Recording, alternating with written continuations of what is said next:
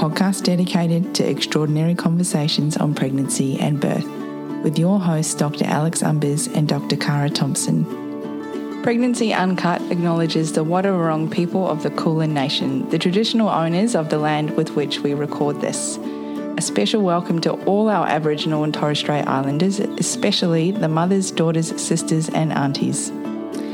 Content warning, heads up guys, this podcast contains materials on pregnancy loss and complications, and it may be confronting.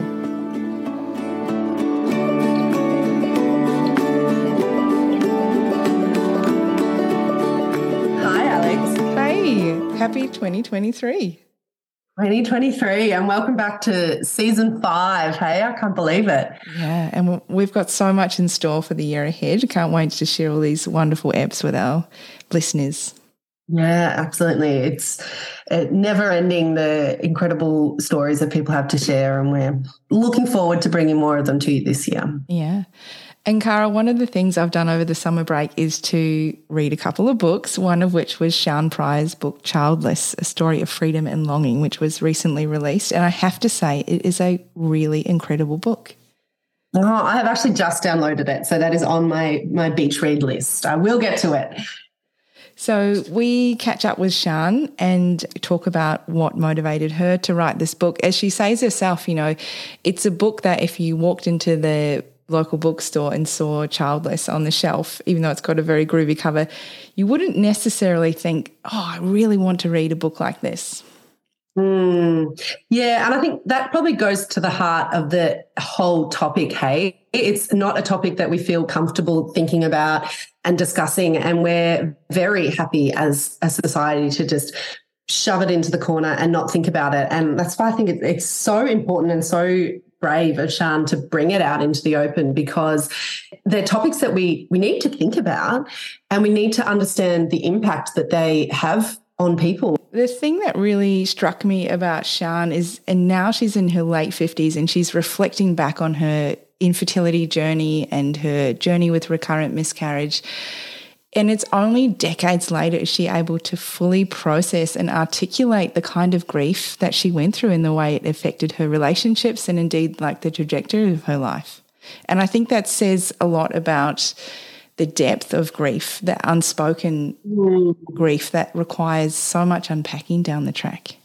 Yeah, absolutely. And as she explains, that double difficulty in talking about this and processing this, because not only do you have that grief and longing of wanting to be a mother and that wish that hasn't been fulfilled, but you also have that second impact of society not being prepared to sit and listen with a sympathetic ear. And in fact, often it's the opposite. You know, we have some awful words and opinions and thoughts about women who don't, in inverted commas, fulfill their biological destiny. And so it hasn't been a receptive environment to sit down and talk about these issues honestly. And as a result, people have been suffering in silence. Well, let's get into the interview, shall we? Let's do it. Welcome, Sian. Thank you so much for joining us. Now, you're a woman who has so many facets to your life. You're a writer, a musician, a professional broadcaster, a journalist, even a climate activist. I don't know how you fit it all in. Life for you in so many ways has been full, but there is one element in your life that has not come to be. And you are here to talk about your new memoir, Childless. Can you tell us what motivated you to write Childless? Oh, isn't that interesting? That's sort of the clearest question I could be asked, and yet the hardest to answer. I've had a very long, complicated journey through trying to have a child, and even while I was going through it, there was part of me that thought, "Oh my God, I could write about this. I should write about this." And I think partly I wanted to write about it as a way of processing it. And in particular, processing the grief that it entailed. And partly, I think I wanted to write about it because I feel like this is a kind of almost a subculture that most people don't really know about and don't understand, and certainly probably would find it hard to imagine the challenges of it, even down to the minutiae of what it feels like to sit in a waiting room a gynecologist or an IVF specialist surrounded by apparently pregnant people when you are desperately wishing and hoping you could be one of them. I just felt like there was a story to be told about the emotional travails that were involved in that journey.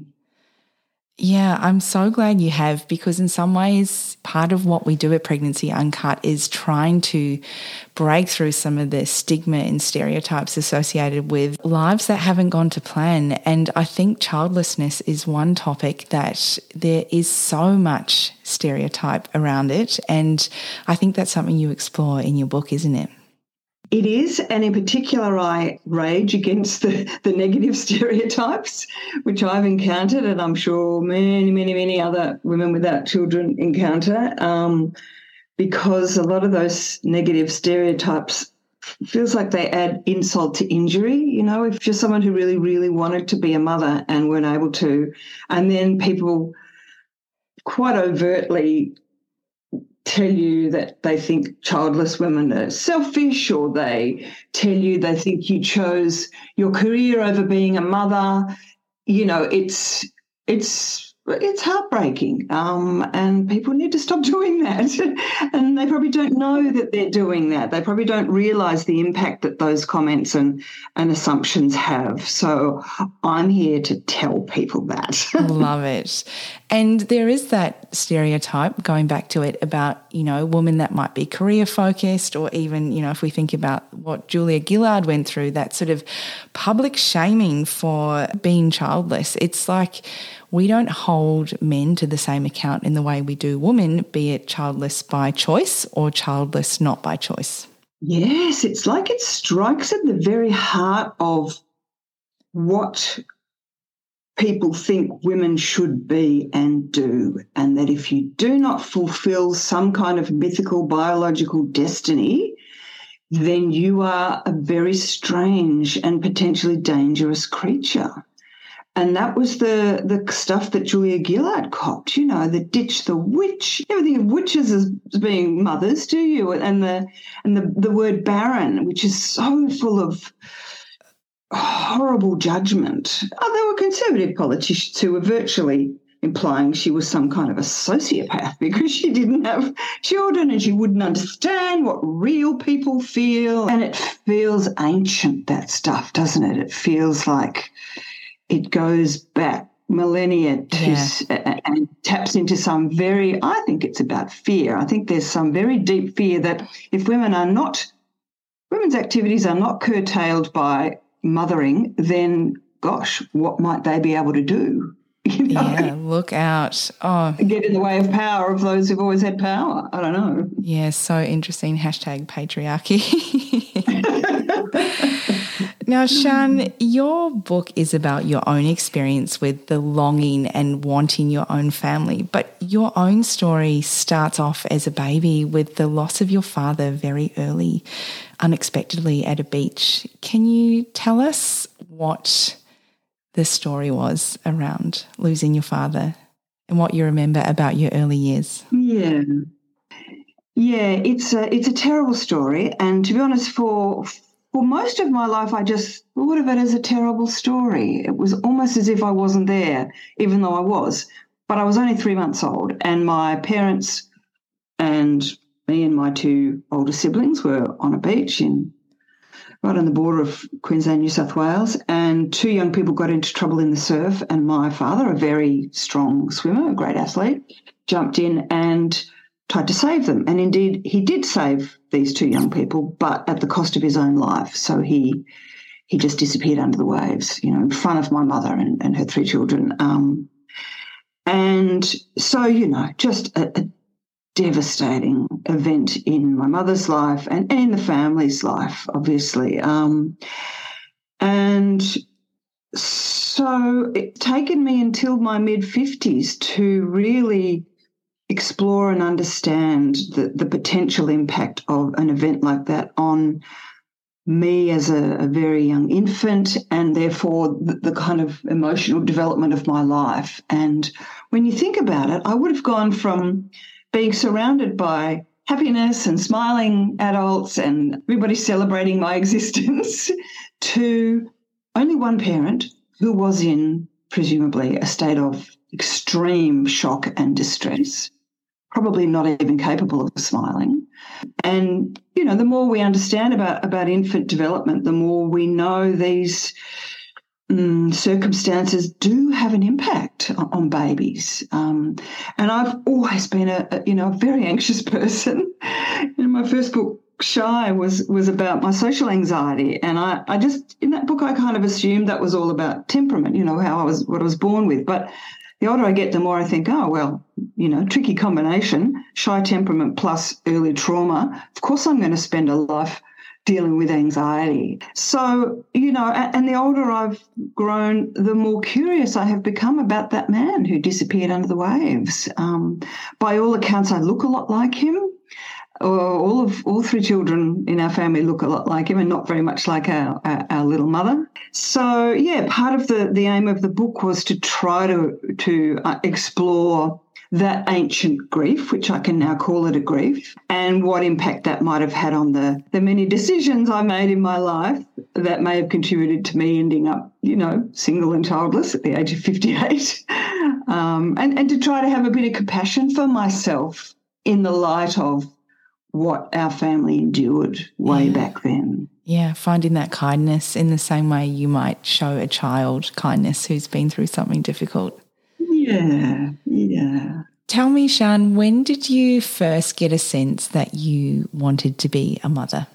I don't remember a time when I didn't want to be a mother and assume I would be a mother. Growing up, I loved children. I loved little children. I spent lots of time with children, with my younger cousins, with, you know, babysitting. I still do. I just absolutely love children. They offered me, you know, maybe part of it was they offered me an escape from my anxiety because children are so unknowing and so creative, and play is a great way to get away from anxiety. And with children, it's all about play.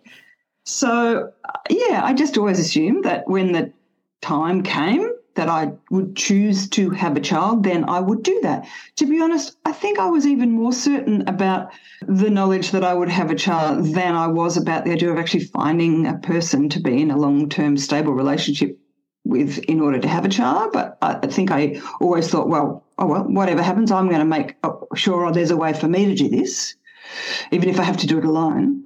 So when the time came and partner and I decided to start trying to have a family, it came as a desperately rude shock to me that I had a early miscarriage and then things just went really pear-shaped. And, you know, of course, in retrospect, I'm baffled by my naivety. You know, I'm baffled by how much I just assumed it was going to happen.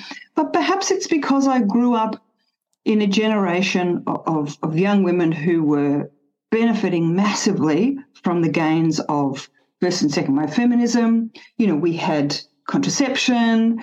I think we felt like we had ultimate control over our biological destiny. And all of that, of course, was about not having a child when you didn't want to have a child. I just didn't realise that I might not have a child when I did want to have a child. Yeah. And like you say, it all comes down to that sense of being empowered to make choices. You know, when the time is right, there's an expectation that it's a conscious decision to move into that space. And then you found yourself and your partner at the time, Jack, grappling with this unexplained journey of miscarriage and then infertility. What was that experience like walking into it? Oh, look, it was horrible. Part of this sort of anxious temperament of mine has involved a lot of perfectionism. So I've always worked really hard at being the best at what I was doing, or, you know, being really good at what I was doing, and being very anxious if I wasn't doing really well at what I was doing, professionally, personally, romantically. So it was this kind of terrible shock to discover that suddenly I was, in inverted commas, failing. I was failing at this don't know what you call it, challenge, this, this desire that I had.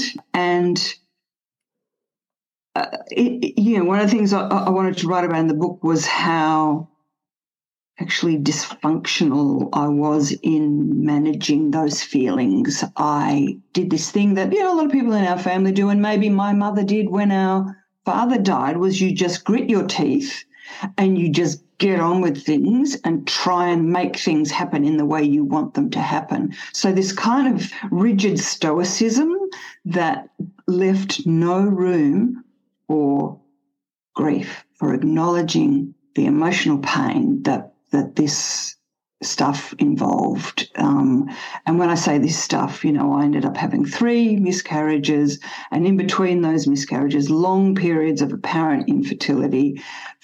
I was endlessly investigated. No one seemed to be able to find out what was wrong or why I couldn't, carry a successful pregnancy, and found it so hard to get pregnant. So, yeah, it was, to be honest, it was horrendous. And it's like I'm only now catching up emotionally with just how bad it was, because at the time I just couldn't deal with the reality of that pain. I just marched on like a foolish soldier.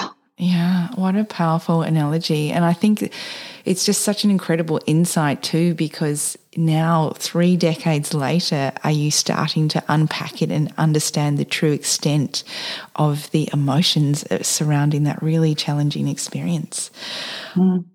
I wanted to explore with you your experience around one particular miscarriage where you were broadcasting live on air and found yourself bleeding. And it really begs the question, what do you think was compelling you to keep going despite everything else around your fertility and your desire to become a mother sort of falling around you, and keep the show going? Yeah, that was one of the, the most baffling things that I wrote about looking back. The whole thing about writing a memoir is trying to have insight with hindsight. And so I had to ask myself over and over, why, when I was mid-outdoor broadcast bleeding like a mofo, why did I just say to myself, the show must go on? Why didn't I just say to my producer, I'm having a medical emergency, I've got to go, someone else is going to have to deal with this? And I think there are a range of complex reasons. I think what I was talking about before, that kind of mad stoicism, was part of it, of and perfectionism. It's like I can't be seen to be in any way failing this professional role I have as a broadcaster. And in particular, I think that is potentially an issue for many women working in fields that have traditionally been dominated by men. When my parents were growing up, it was the men presenting the radio programs. When I started presenting on radio, I was repeatedly told, could I lower the pitch of my voice because listeners don't like women's high voices? This is the, late 1990s we're talking, so hopefully things have changed a bit. But it was a time when women almost had to pretend to be men in order to be seen as succeeding at their job. So if I admitted that I was having a miscarriage, only possible for people who were born biologically women, then it was proof that women are a problem. Women are a problem. Like, their bulging, leaking bodies are professionally a problem. We can't really be trusting them to get the job done. But I had also been working, I worked for the ABC, and I had observed other women having children, going off and not getting their jobs back, and when they wanted to come back. There was often a covert sort of punishment for women who wanted to have kids and careers. And so I hadn't told anyone at work that I was trying to get pregnant. I was also on contract. I was working year-by-year contract at that point. If I had said to these people, I'm trying to get pregnant, or I'm having a miscarriage, therefore I'm obviously trying to get pregnant, why would they renew my contract? Madness for them, just cost them money. So, yeah, for all those reasons, and I'm sure I am not Robinson Crusoe in that. I'm sure there's lots of women juggling all of those terrible considerations when trying to have children. And I wish it were otherwise, and I hope maybe it is a bit otherwise now, but maybe not. Yeah, I think some workplaces are starting to integrate policies for bereavement leave around miscarriage, or, you know, even leave around other women's health issues like heavy menstrual bleeding or the various things that can come up throughout a woman's reproductive life. So I feel like the tide is turning, but it is slow. Yeah.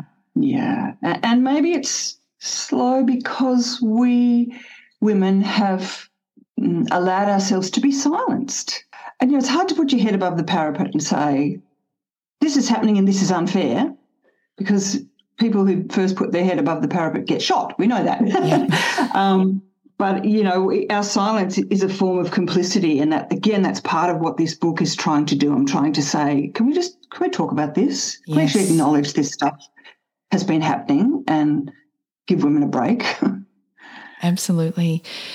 And part of your journey with Jack was acknowledging where you were at going through it. But what sort of impact did it have on that relationship that eventually came to an end? Well, it had it had a devastating impact on that relationship, because I think of how each of us was trying to manage our sadness, and my response was just the stoicism and the trying to grit my teeth and keep trying. His response was, you know, he is a beautiful person and a very optimistic and positive person, and his response was just to say, well, it'll be all right, you know, we just have to bide our time and it'll happen. So he was kind of relentlessly positive. And between my stoicism and his relentless positivity was this gulf of grief. Yeah. And neither of us, I think, were able to properly acknowledge or join each other in the centre. Yeah. And with our grief. Yeah. That silent grief, it's like a chasm, isn't it, in a relationship? It is. And, you know, I know that this happens for couples, not just around miscarriages, all sorts of reasons why grief becomes an unbridgeable chasm. And, again, hindsight is a wonderful thing. But, yes, it sort of eroded everything about that relationship, and eventually I left that relationship. Yeah. And then you went on, Sian, to start a fresh chapter to try and find love, energy and new inspiration, and you meet a man named Tom. In the book, you describe Tom as coming from an enormous family and having 3 children of his own. And while you were getting to know each other in your late 30s, you discovered he'd had a vasectomy and was sure he didn't want any more. Are you able to give us a bit more insight around the conflict between being madly in love with this man and having very different ideas about whether or not children would be in the future? Yeah, it was terrible. You know, it was so unfair, but that's life. So, of course, I understood, and I had to respect his desire not to have any more children. You know, he'd had two different families, and, you know, and big gaps between them. And so he'd been being a father for a very long time, and he'd done, you know, he'd had enough of starting over. But I was still so fixated on trying to have this thing that I wanted, have this child that I wanted. And, you know, when you're in love, the thing you want most is to do that with the person that you love. So I tried to change his mind. And I think in some part of my brain, I told myself, well, if he really loved me, he would do this thing with or for me. And I knew that was fuzzy logic and not fair, but I couldn't stop feeling that way. But he was very determined not to. So I decided to try and have a child using IVF and donor sperm, which was pretty much the only option left to me at that point, other than leaving him, trying to find someone else, blah, blah, blah, blah, blah. You know, and I was 37, 38 at this time. It was tickety-tock of the biological clock, basically. 100%. Yeah, so, there was a moment where he changed his mind and said he would help me. And there are ways, as you would know, of even men with vasectomies trying to have children. And then he changed his mind again and said, no, he didn't want to. So all of that was excruciating. And so in the end, I did try the IVF with donor sperm route. Yeah. I wanted to ask, Sian, in your book, you describe this sort of language and the way when you approach a fertility specialist that you might be pigeonholed into one kind of person seeking medical treatment. And I think as someone in a relationship who wanted donor sperm to be a solo parent, like that must have been very non-conventional for some of the people trying to help you have a baby. What sort of responses did you get? Well, look, it got very complicated because when my partner changed his mind the second time and said he wouldn't help me, we actually broke up. It was all just too terrible for me. So we broke up and I went straight back to the IVF clinic and said, okay, I am now a single person. I want to try this. And so I started the IVF as a single person, but then we got back together. And I don't think I even mentioned that to the clinic because I don't know, would they have said, oh, well, no, that's not going to work. I don't think they would have because they were just on the medical route at that point. I was just a medical object to be treated, I suppose. But yeah, look, it was messy. It was really messy. And it feels a bit mad in retrospect. I feel like I was almost overtaken by a form of madness. So strong was my desire to have this child. And so determined was I to just go, well, whatever the circumstances, I am going to make this work. Yeah. But to be honest, I was working freelance, very precariously employed, with a bloke who clearly didn't want to be taking on any more children. Oh, yeah. I don't know, who was that woman doing all those mad things? Well, it was a woman who is used to working hard, having a goal equates to outcomes. And in this case, that wasn't to be. Yeah. And I just find it interesting to now look at the stats of patients seeking fertility treatment or donor sperm. The second highest rates of patient are the single woman. And it's so interesting that now that process is becoming normalised and we are recognising that there are many women now who find themselves in the shoes that you were in.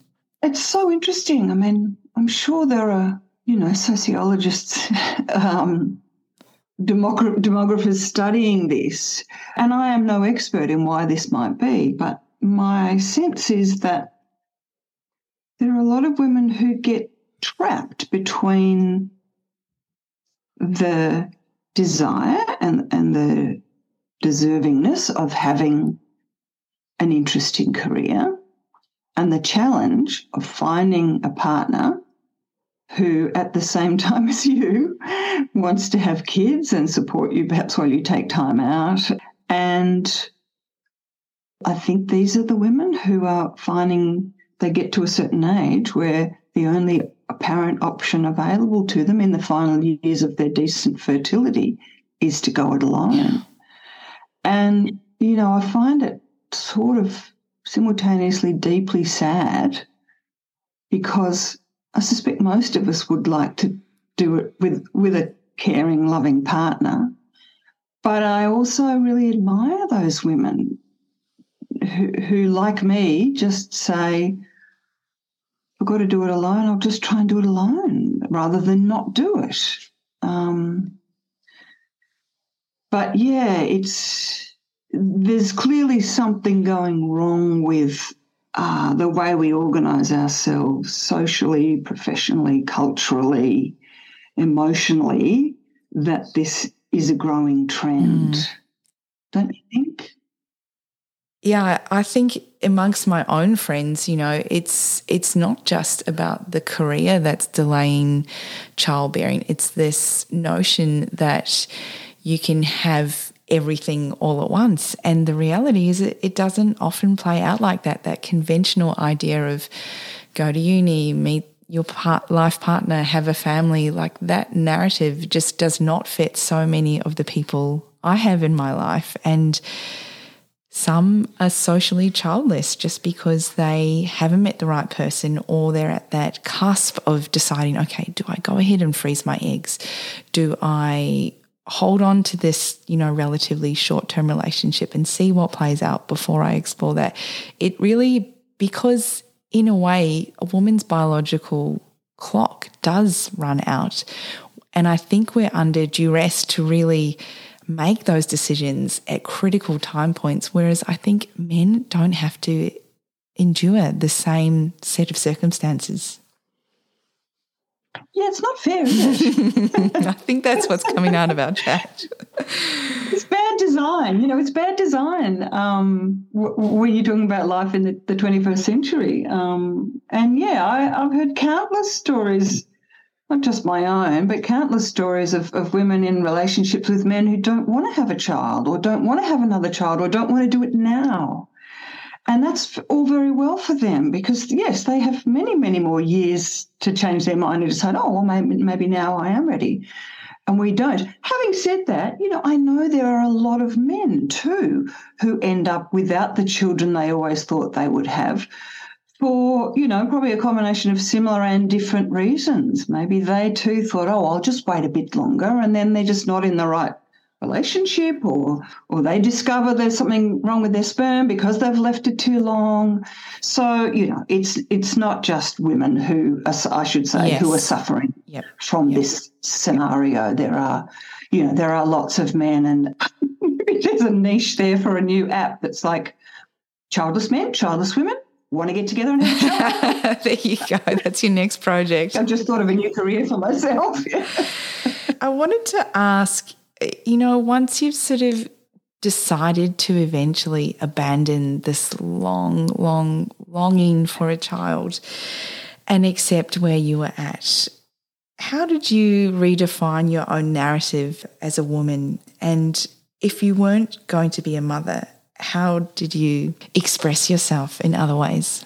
Well, look, there were sort of two stages to that. So I gave up after a year of failed IVF. So I was in my late 30s, but I was still in love, and my partner had this family and these kids. So I guess I said to myself, okay, well, I'll just be a de facto stepmother, and that will have to do. And I loved those kids, but it was also challenging, because they, of course, had their own mothers, and I only got to see them sometimes. So it was always about just having a little bit of what I had really, really wanted, and not really having any authority or guaranteed role in those lives because there was no biological connection between us. And then about 6 years later, my partner just suddenly ended that relationship in a very shocking and, painful, traumatic way for me. So that was the point at which I was like, okay, so I don't have the kids I wanted. I don't have the relationship, which was the consolation prize. And after a little while, I didn't even really have the step family because those relationships were damaged by the nature of that breakup. So those were a very grim few years of feeling like everything had been somehow taken from me. And after a few years, I suppose I got to the point where I thought, okay, well, I cannot allow this stuff to be sort of the fulcrum of a life. I need to change the script, and I need to try and find out what it is that I can have as a result of not having the thing I wanted most in the world. And this is where the subtitle of the memoir comes in. The subtitle is Freedom and Longing. And I thought, okay, well, what I have is an insane amount of personal freedom. I have no dependents. I have a home, a mortgage, but a manageable one. I have still a very flexible freelance working life. I love travelling. And I'd grown up with, a mother and a stepfather who had done a lot of camper vanning. And so I thought, okay, well, maybe this is what I need to do. I need to embrace this terrible freedom that I have and find different pleasures in my life. And so for my 50th birthday, I bought myself a tiny little camper van, and my beautiful stepfather fitted it out for me. I bought myself a tiny van. My beautiful stepfather fitted it out for me as a camper van, and I started traveling every winter. I hate the cold. I was like, okay, I'm out of here.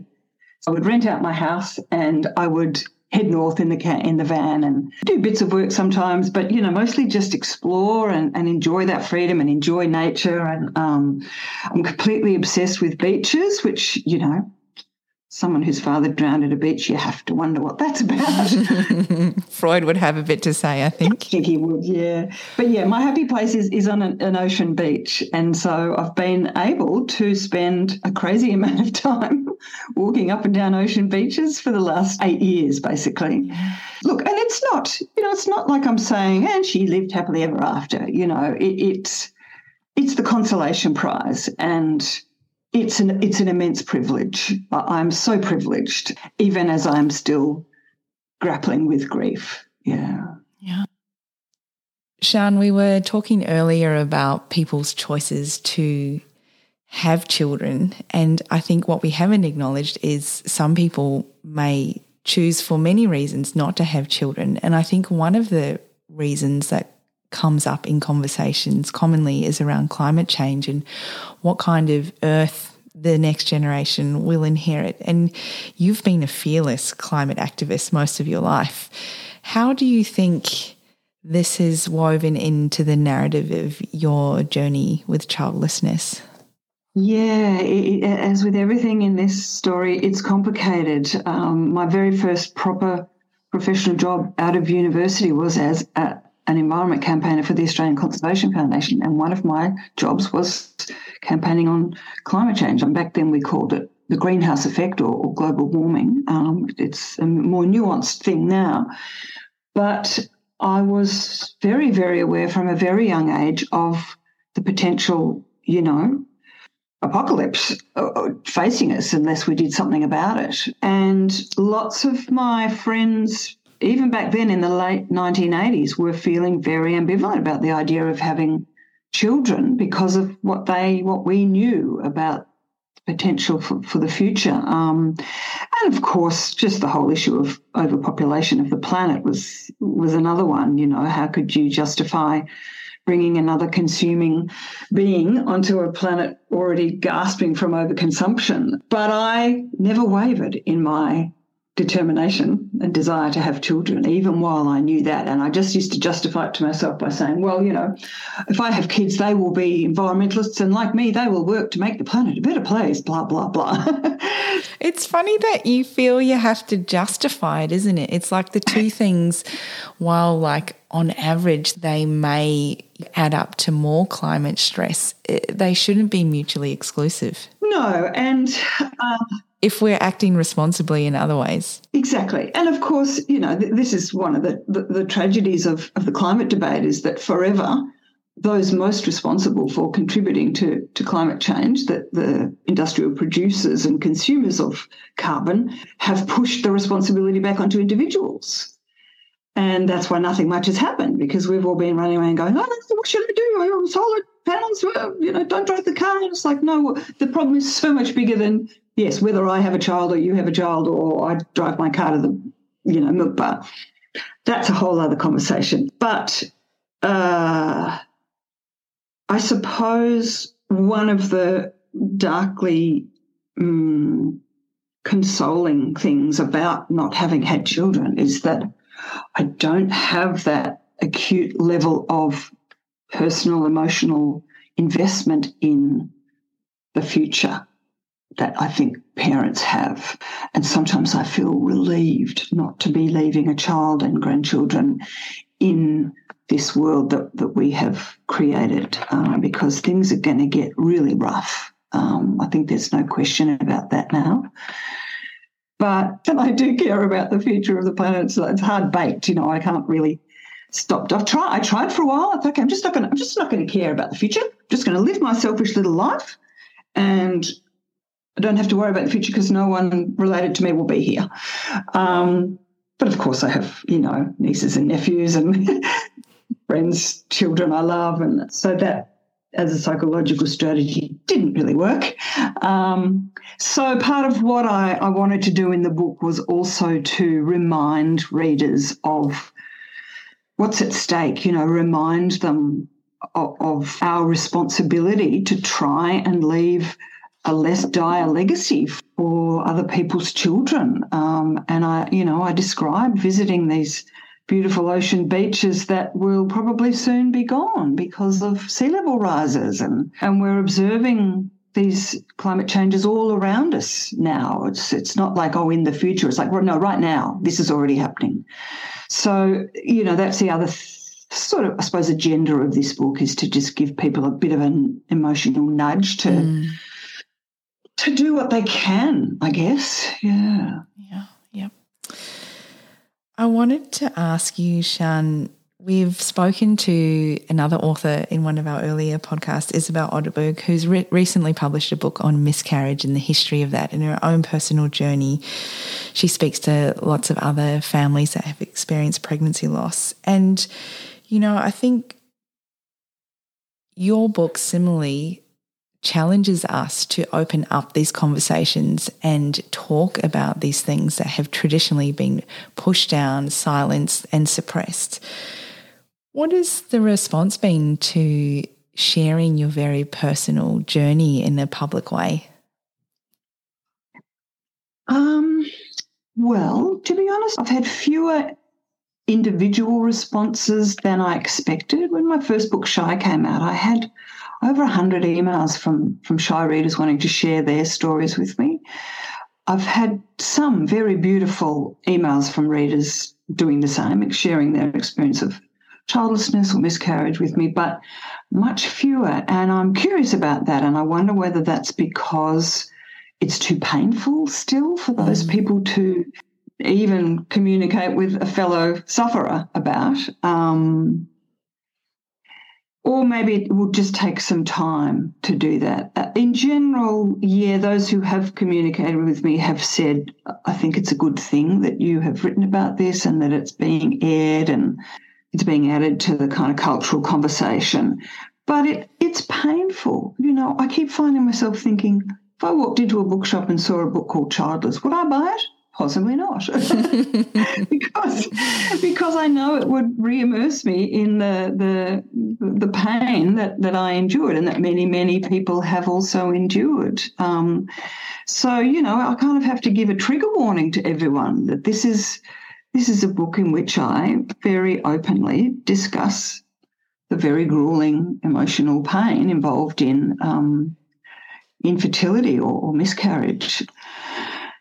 So I have joined several groups, Facebook groups of women who are childless, either by choice or by circumstance. And there are all sorts of subcategories.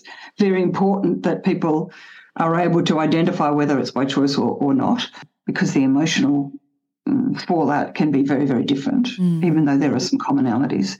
And I've felt a great sense of community from that, from finally seeing that there's lots of women around me who've been through versions of what I've been through. And we're not just sitting here suffering alone or with our suffering partners. So, I think that's great. That's one of the great things about social media, is that communities of interest, communities of common suffering, have been able to find each other and console each other, I suppose. Yeah. And I think, thinking about my own experiences with miscarriage, I think the power in opening up about it is you realise your particular form of grief is not in isolation. There is that sense that grief is experienced by other people. And, as you say, it's not a consolation prize, but there is a sense of community and belonging somewhere and being understood, I think. Yeah, and also I think it's almost like you learn that your grief and sadness is justified, because mostly the world has not really told you that it is. Mostly the world has sort of required you to keep quiet about it, or that's part of, again, the agenda of this book was to give myself permission to grieve, even if belatedly. give myself permission to say, geez, Sian, you had a really rough time. You poor thing. Rather than do what most people in my family do, which is, oh, well, just keep going, heave-ho, chop. So, yeah, just a bit of self-compassion and compassion for others dealing with the same strange little griefs, grand little griefs. And it all starts from a place of curiosity and compassion. And I think your book, Childless, really draws attention to both of those things, and it helps us to understand what someone might be going through and the ways in which we can support someone who may find himself childless. So I devoured your book. I can say I really enjoyed it, even though that's a funny term to use. And I'm just so grateful that you were brave enough to write that book and share it with the world. And we'll certainly hope that people pick it up for their holiday reading. Thanks so much, Alex, for letting me talk to you about it. Yeah, and it's all about contributing to the cultural conversation. That's what my curiosity is usually about. Yeah. That's it for today. If you got something out of this episode, please remember to subscribe, rate and review our podcast. Also, we love hearing from you. If you have feedback or suggestions, email us at pregnancy.uncut@gmail.com, or you can find us at pregnancyuncut.com or on Instagram. If you or someone you know wants to share their story with us, we'd love to hear from you. Talk soon.